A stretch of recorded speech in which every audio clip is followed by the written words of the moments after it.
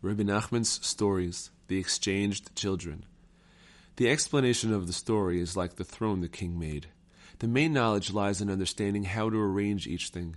So too, one who knows the sacred texts and has an unblemished heart will be able to understand the explanation. However, one must know how to arrange the components well, since sometimes they are given one name and sometimes another. The same is true of the other aspects of the story. Sometimes a character in the story is given one name and sometimes another. This is true of all of the story's components.